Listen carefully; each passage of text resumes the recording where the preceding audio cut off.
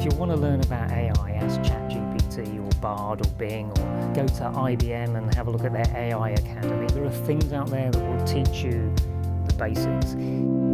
You are listening to CEO Perspectives, a podcast by the Conference Board. Welcome to this episode of CEO Perspectives, a signature series by the Conference Board. CEO Perspectives are conversations that take an objective, nonpartisan look at a range of subjects that matter most to business leaders. I'm Steve Odland from the Conference Board and the host of this series, and in today's conversation, it's part one on AI. We're going to discuss AI in marketing, and next, after that, we'll discuss AI in human resources. But joining me today is Ivan Pollard, Center Leader of the Marketing and Communications Center at the Conference Board. Welcome, Ivan. Thank you for having me, Steve. Yeah, and Ivan, you are an expert in marketing, of course, well regarded globally. You were the SVP of Strategic Marketing at Coke, CMO at General Mills. Now you're running the Marketing Communications Center, which is for all CMOs and Chief Communications Officers, but you also are an expert in AI. And so I think you're perfect to talk to us about what's going on these days. But you know what? You can't pick up a magazine or a newspaper and read anything about AI without trying to understand what is AI and what are the definitions. But there's no commonality in this. Everybody's got their own set of lingo, don't they? Yes, they do, Steve. And I think, at your behest, we started to try and simplify a very simple definition of AI because it is very complex. As you said, I've been in marketing for a long time. So's AI, and everybody thinks it just happened last year, but it didn't. So marketing's been around a while. So let me give you our simplified definitions. AI, simply put, is just a branch of computer science dealing with the simulation of intelligent behavior in computers. So how do computers mimic what the human brain can do? Thought processing, problem solving, creation, But isn't that just software? It is, except it's software applied to data through algorithms that start to learn patterns and then can do things that the human can do. So if you went all the way back to 1950, Alan Turing, the father of AI as people call him, he said a machine will be called intelligent if it can do things that will be called human, were a human to so do that thing. You mean make mistakes? Well, that's what I always start with. Here we are asking all these questions about artificial intelligence, and we don't ask about human intelligence. But that's the notion of it. How can a computer do what a human can do? Okay, but we've now standardized on our own explanations of the various branches. Let's just kind of run through the garden here. You've got AI, which is a branch of computer science, as you said. It's not hardware. It is essentially software, and then how it's applied. I think it all started with machine learning, didn't it? It did, which again goes back in time. But machine learning, how do you train a machine to use data and algorithms to make predictions or decisions? Yeah, simple as that. So basically, it's using models. Beyond punch cards, the old IBM punch cards, but getting it to do routinized stuff, right? It can routinize stuff, it can create stuff, it can imagine stuff, but most importantly, it can take any data set. Yeah. We think of that as language, for instance, or words, but it could be signals from your truck or a lorry or your supply chain or your customer service center, and it can spot patterns inside that. The algorithms can then turn those patterns into useful predictive models or assistive models. Yeah, so in the applications in business or elsewhere is to make predictions, make decisions, it's to enable all that. All right, so that's machine learning, that's sort of the basics. And then there's natural language processing, which is newer. What's that all about? So natural language processing is where we use machines to understand, interpret, and generate human language that is contextually relevant. And actually the work on that has been going on since the 50s, and you can go all the way back to Noam Chomsky and Marvin Minsky. But how do we, again, it's just patterns inside language and natural language processing. These two, imagine machine learning plus natural language processing, they're the engines inside the new sexy cars that we all want to drive called AI. Okay. All right, so that's machine learning, natural language processing. Now the third thing that people talk about is autonomous AI. So one of the things, when we started with machine learning, we would teach the machine, we would ask it a question, it would give us an answer, we'd mark it, tell it whether it was right or wrong.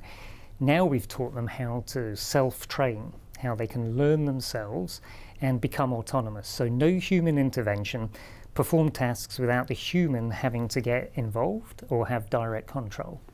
Okay, and that's an application of machine learning and natural language processing, is to do, some level of autonomy, doing tasks, as you say.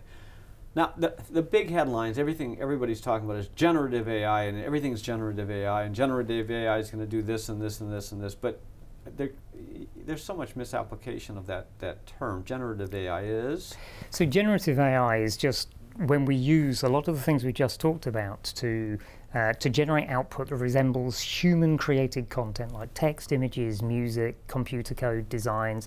It can generate a lot of things, but it's an application of machine learning, natural language processing, and deep neural networks. Which so people say, well, generative AI is now the newest branch of AI. It's going to take over everything, and that's not accurate. I think it's the easiest one to understand. It generates something, right? It writes music. It creates art. It creates an image. It writes content, written content. It can write novels, edit things, and so forth. So that's what generates. It's something that is content that's generated, which is different than other forms. Yeah, so like you could argue a predictive analytics model from the big data that we talked about 10 years ago is still a generation, but actually it's not a tangible output, it's a set of algorithmic predictions. Generative AI, you would argue, is based on the same technology and the same algorithms, but it produces something that's tangible. It generates something.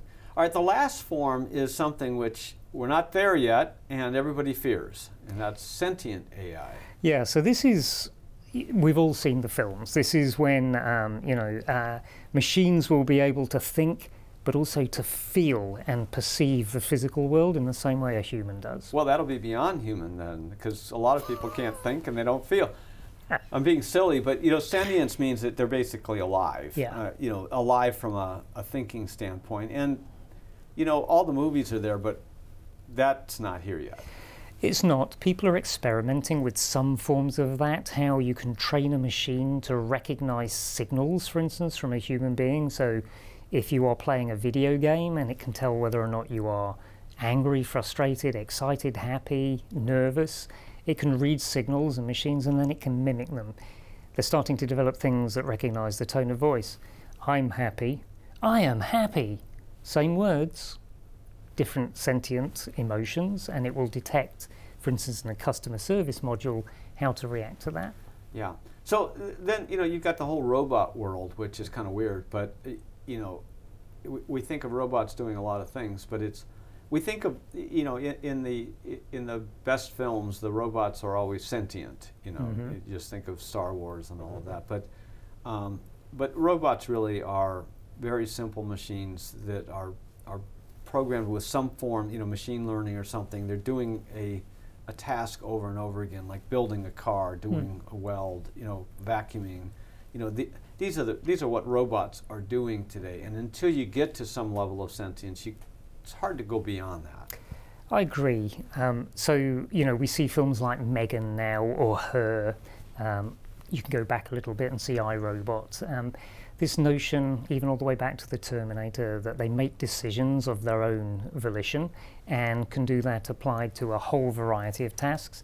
This was what transformer models did to machine learning. Machine learning originally started as train a machine to do a task. Now these large language foundation models train a machine to do many tasks or be applied to multiple tasks through some sort of interface. I think we are quite a long way yet. I was just talking to a leader of a healthcare company and asked that very question. Inside his organization, he trains the doctors with empathy training. And I asked, how far away are we from having empathetic AI assistants? And he went, yeah, that could happen if it's filling in the form. It's never. It's never sentient. I think my doctor's a robot. I don't know. Well, they talk about robots for surgery. They said, we've got this great thing. This robot will open up your brain and do brain surgery. And it's like, what? I don't think so. Yeah. We don't want that, do we? So the chap at the healthcare company said that. He said, even if we could train them, you then have to train the human being to trust them enough to let them do it. Right. But we're a way away from it. Right. I was being a little provocative. All right. So let's turn more specifically to marketing. How has machine learning then been used in marketing over time, and what's the best use today? So machine learning, as I said, 10 years ago we talked about big data. That was what it is. So machine learning in marketing has been used to interpret huge data sets, the target market, the competition, the context within which you're operating, pricing, whatever, and allow you to model or predict outcomes. So that was kind of where it started. Take it forward a little bit, and it's now starting to get applied to pricing and innovation, product technology, and starting to see patterns in data, how we prepare for the pandemic or a recession, and what should a company do with its products and services, and how does marketing help them position it? Okay, so that's machine learning. Okay, so let's go to natural language processing. That's probably more used by marketing than a lot of other functions. It is, and we can talk a little about some of our survey data is saying, okay, how much of this is getting used. It was first started to be used in sentiment analysis in social media. So we started to see what words were associated with what feelings about a brand or a moment or a person or an influencer. And we're able to start predicting things like net promoter scores and stuff. Then, obviously it went, the social media then turned from that to chatbots and us being able to interact from a text point of view. You type in your question to the service agent, it comes back to you and says it's called Philip, and probably isn't, it's just a machine. Now we're starting to use that in generating content from prompts. So the idea that you don't have to code a computer anymore, you can say, please give me a picture of a cat on a beach playing football, and it will do it. So it's an interaction tool. Yeah. And then autonomous AI, how's that being used? So obvious example, recommendation engines, for instance. You go in any e-commerce site, it sees what you've bought, it correlates that to what other people like you have bought, and then suggests the 3 things that you should buy next. Okay, so if you're buying a toothbrush, then maybe you need some toothpaste and some dental floss, and it recommends adjacencies, yeah? Yeah, it does, but what it spots that we perhaps wouldn't have spotted, it's also going to recommend you an aeroplane ticket to Honduras. Why? Because a lot of people who just bought a new toothbrush are ready to go packing with Honduras? Maybe that's a pattern that we wouldn't see, but word. maybe you need a new toothbrush to travel through those lovely lush lands. This is making me think here. Okay, then you have generative AI, and generative AI has been a boon for marketers. It has. So in our latest survey, we found that 62% of senior marketers are using AI tools, especially generative ones, in their daily work. 82% of junior marketers are already using it. And what they're using it most for, 83% say the biggest thing we use it for is productivity, getting stuff done faster. But what is the stuff? The stuff is getting started, it's not getting finished. Background, drafting, summarizing content, it's not the finished ad. But this is where, so everybody says, well, generative AI is going to destroy jobs. And particularly in marketing, they're going to say, well, we don't need marketing people because all we do is we'll just turn it over and ChatGPT will do everything that a marketer can do. Yeah, I think that in some parts it won't do everything, but it can do all the things that some parts of a marketing job needs to do. But boy, at the moment, if you don't have a human being on the last end, it's like setting the machine off to run the 1,500 meters and not noticing it's gone off the track. Yeah, but the point here is that it's a great productivity tool. Mm-hmm. You've done examples where you've created pack designs that were worthy of $1 million projects that were beautiful all through the use of generative AI, because you plugged in parameters and so speed, cost, everything gets lowered, and so it's a productivity tool. Without doubt, like I said, 83% say that's kind of what they're expecting. And when we actually ask, well, what do you mean by productivity? Getting stuff done faster, 80%. Getting started on a new project, 56% of people said that. Understanding and researching topics faster, 52%. All of this is getting started. I think the thing, Steve, is even when we use DALL-E 3 was what I was playing with the other day, you can get concepts very quickly. But to go from concept to get to the finished article where you can really go, no, that's it. That, what we used to call the tissue stage, I'd get a tissue meeting going. It would take a month and, like you say, $1 million, briefing an agency and stuff. Now you can do it in 15 seconds for free on Bing. And you can go, interesting, let's pick the third route. Now let's use that to brief an agency. Reduces the cost, increases the productivity. The one thing that I think people are wondering about, how does it allow for differentiation in the marketplace? And that's where you need a little bit of human touch still to come in. Well, so marketers may become AI wranglers, all these tools, and just, sorting it. So one of another group meeting with our members, people started talking about the communications function and the storytelling function. What they were looking for is communications engineers, not storytellers, not writers, not editors. And again, in some work that the Conference Board has done, you'll see writing, editing, content creation of the job disciplines most at risk of being changed by AI. We're discussing AI and marketing, and we're going to take a short break. We'll be right back. What does the future of work mean for your employees? How will your company navigate ESG? Will there be a global recession?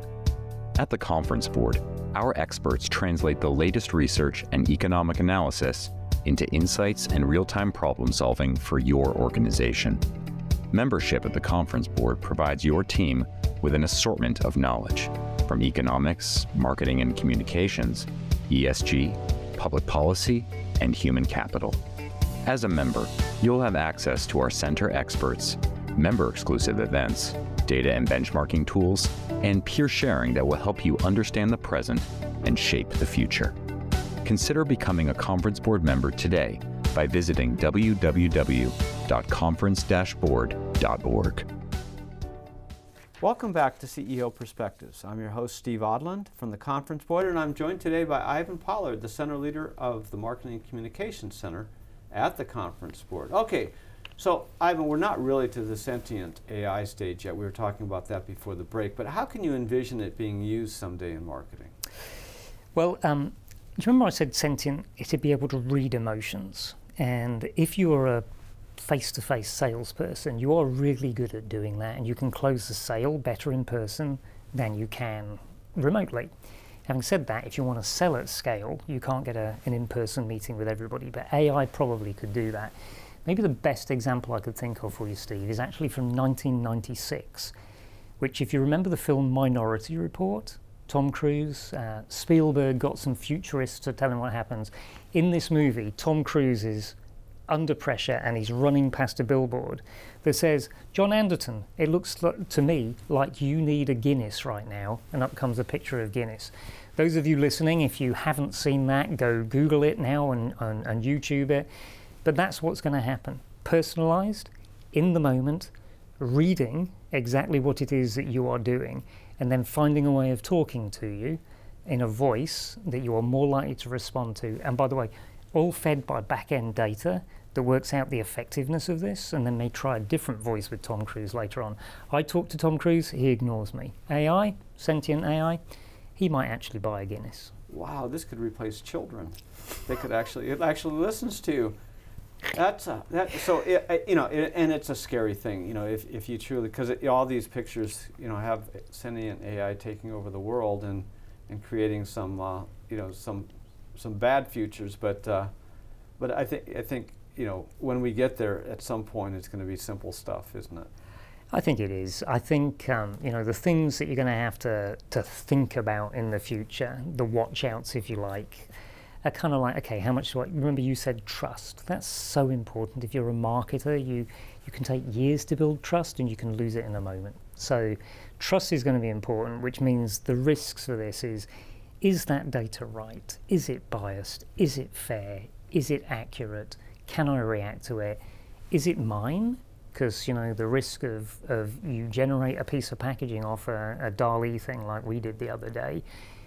Who did it copy? Who did it learn from? And is it unique? And by the way, can I then copyright it? So these are the risks for marketers. Yeah, I think that's a really important point, because it's you know, you don't know whose trademarks you're trotting on, what IP you're using. You don't know any of that stuff. So there's and then, you know, obviously in HR there are other issues, but you really do need to govern this, and yeah. you can't just use, you know, you've got to use it as a tool like you would use any other tool. I mean, I think you go back to before there were PCs. You know, we had a pencil and a piece of paper, and you know, you wrote something down. Now you have a PC and you type it, and you know, you use, you know, you don't use books and encyclopedia. You just Google it. I mean, it's just a tool, and it's a faster tool, but it's still a tool. It's a faster tool. It's a bigger tool. It's a better tool. But having said that, you're right, Steve. What it takes is a human to still create something. We could all create the same thing, and I don't know who it belongs to, but when you create something unique with that human touch, you're using the chisel to make a piece of beautiful sculpture. The sculpture belongs to you. The chisel, anybody can use. And what about on websites? Because, you know, a lot of or apps, you know, a lot of interaction is electronic. Everything's going digital. Everything's going mobile. How is AI used there? So it's been used for a long time. You know, by the way, you talk to Siri or Alexa or ask Google to search something. Yeah, they won't talk to me. Well, they probably recognize you, which is how AI, they know that when you give the answer, you've probably got a better one, Steve, and you will question them. So AI will recognize people, and you know, voice interaction is one of the best examples of it. But by the way, AI is actually built into the algorithms for all search engines and all programmatic advertising buying and stuff. But where we could use it is we're developing our own. If you're a marketer, you're developing your website, you're developing your app. Personalization at scale will become economically affordable. So how do I make sure that your experience of the app is suited to best serve you and delight you? Whereas her experience over here, she might want something completely different. Not the thing, not the product, not the outcome, but the way the experience is served up. So personalization is going to be one thing. That personalization is going to get down to search and understanding you, your past behavior, and the matching, like I said earlier on, about matching your behavior to other people like you. So it should make it faster, it should make it more rewarding, it should make it more useful, and if we get it right as marketers, it should make it cheaper. Yeah, you know, other places is search. You know, there's sort of dumb search where you put a word in and you get 1 billion results. Well, that isn't very useful. That's changed a lot. I mean, you know, I think of ChatGPT as a really good search engine. Yeah, and it doesn't just search for you.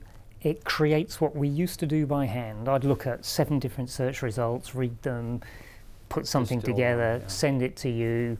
You'd then go, yeah, this is a better way of thinking about it, and we do it. Now, ChatGPT sends it to you. You get GPT to read it. It sends it back to me, and then we have a much better conversation. Well, you know, you're doing search, you know, not because you're collecting data necessarily, but you're trying to answer a question. Yeah. So this just answers a question in a format that's more like human speech.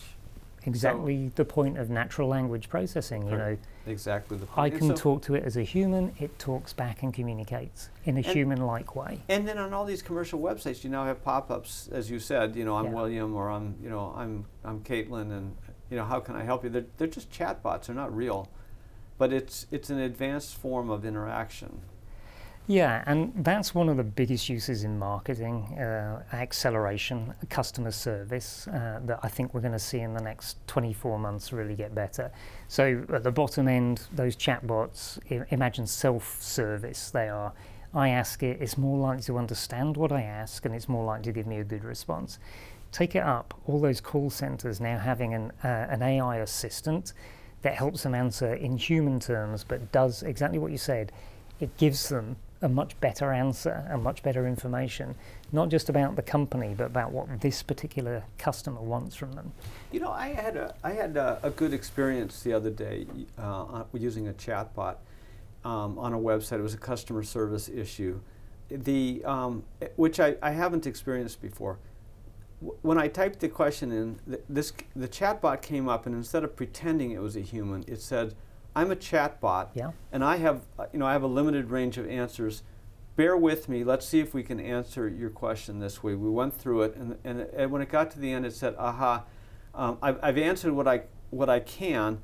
Now I'm going to turn you over to a real person, and because you're asking now something that's beyond, what I have. I thought that was really, it was like, it was a really humble chatbot. And I liked that experience because then I was sympathetic to the chatbot and its limitations. And the best thing about it, transparency. Yes. And because it was honest, you trusted it a little bit more and you gave it a little bit more leeway. As people accelerate all of the things, we're raising the bar every day for those in customer experience and customer service. That's the challenge. Because if a factoid I heard the other day, 81% of consumers who have a bad customer experience when they have had a bad brand experience or product experience will consider another brand. Yeah, and you don't want that to happen if you're a marketer. Where should marketers turn to advice on this thing? Marketers are supposed to be the experts on AI and all this stuff, but we weren't born knowing this stuff. Where can they turn to, without going to your boss and saying, I really don't know anything about AI? How can they get smart on this?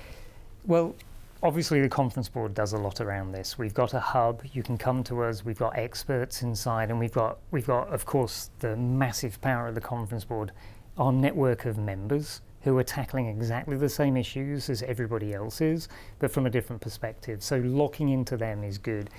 There is also another way, which is very easy. If you want to learn about AI, ask ChatGPT or Bard or Bing, or go to IBM and have a look at their AI Academy. There are things out there that will teach you the basics. Here's where I think the big difference is coming, Steve, is, like I said, things like machine learning, do you need to know stuff about convolutional neural networks or transformer models? No, they're the engine. What you do need to know is how to drive. What can I ask it to do? What can I trust it to do to get me there safely? How do I drive so I don't endanger others? And by the way, what are the best cars on the market for me that are going to get me there properly? Yeah, so you don't need it's like you don't need to know how to program ones and zeros anymore. You just need to know how to use the app. And it's a similar thing here. One more thing before I end our conversation, and that's the whole regulatory thing. This is sort of the wild, wild west of what's going on here, and there's 60 different countries who are trying to think through regulatory frameworks. What are some of the common controls that are either being put into place or being thought of, and how should marketers think about that? So you're right, this is moving incredibly quickly. Remember the internet? It was a big thing, took 7 years to get to 100 million users. ChatGPT got to that in 2 months. So if you do the math and you can remember your high school physics, that's why this has got 1,764 times the energy behind it, AI, and is therefore making the regulators react than the internet. So what are the regulators going to have to do? They're going to have to make sure that this is protecting people's privacy, that it's compliant with best practice to look after humanity, that it is mitigating for errors, hallucinations as they call them, inside the data sets and the data models. Remember, if these things are self-trained, we don't know how they arrive at the conclusion that when you ask, hey, ChatGPT, is Ivan Pollard actually a good Iron Man? And it gives you a false answer and says, I won the world title. You don't know whether it's true or whether it's not and how it arrived there. So truth, transparency, fairness, they're going to modify. And then, as we touched on for a marketer, ownership of ideas and innovations, and where did they come from, and how much can you assert your ownership over them? IP. Yeah, there's still that little concept in some areas of the world. Yeah, it may disappear very quickly. Yeah, it is an interesting concept to who owns ideas. Yeah, I think we could probably say if we applied the same regulation to human intelligence and human creativity as we're now asking ourselves to apply to the machine stuff, we may have had the same problem. Remember the Ed Sheeran case? Look what SAG-AFTRA are doing with fake identities and deep fakes. So humans unconsciously, unknowingly, and unsurprisingly do tend to channel other people's ideas but still create new things from them, especially when they combine two things. Hey, what if I put an engine on this hang glider? Could I make an aeroplane? Yeah, so more to come on this. Ivan Pollard, thanks for being with us today. Thank you for having me. And thanks to all of you for listening in to CEO Perspectives. Tune in tomorrow for part 2 of our 2-part series on AI, where we'll be focused on how AI is being used in human resources. Please share CEO Perspectives with your colleagues, with your friends, with every chatbot you know. I'm Steve Odland, and this series has been brought to you by the Conference Board. You have been listening to CEO Perspectives, a podcast by the Conference Board.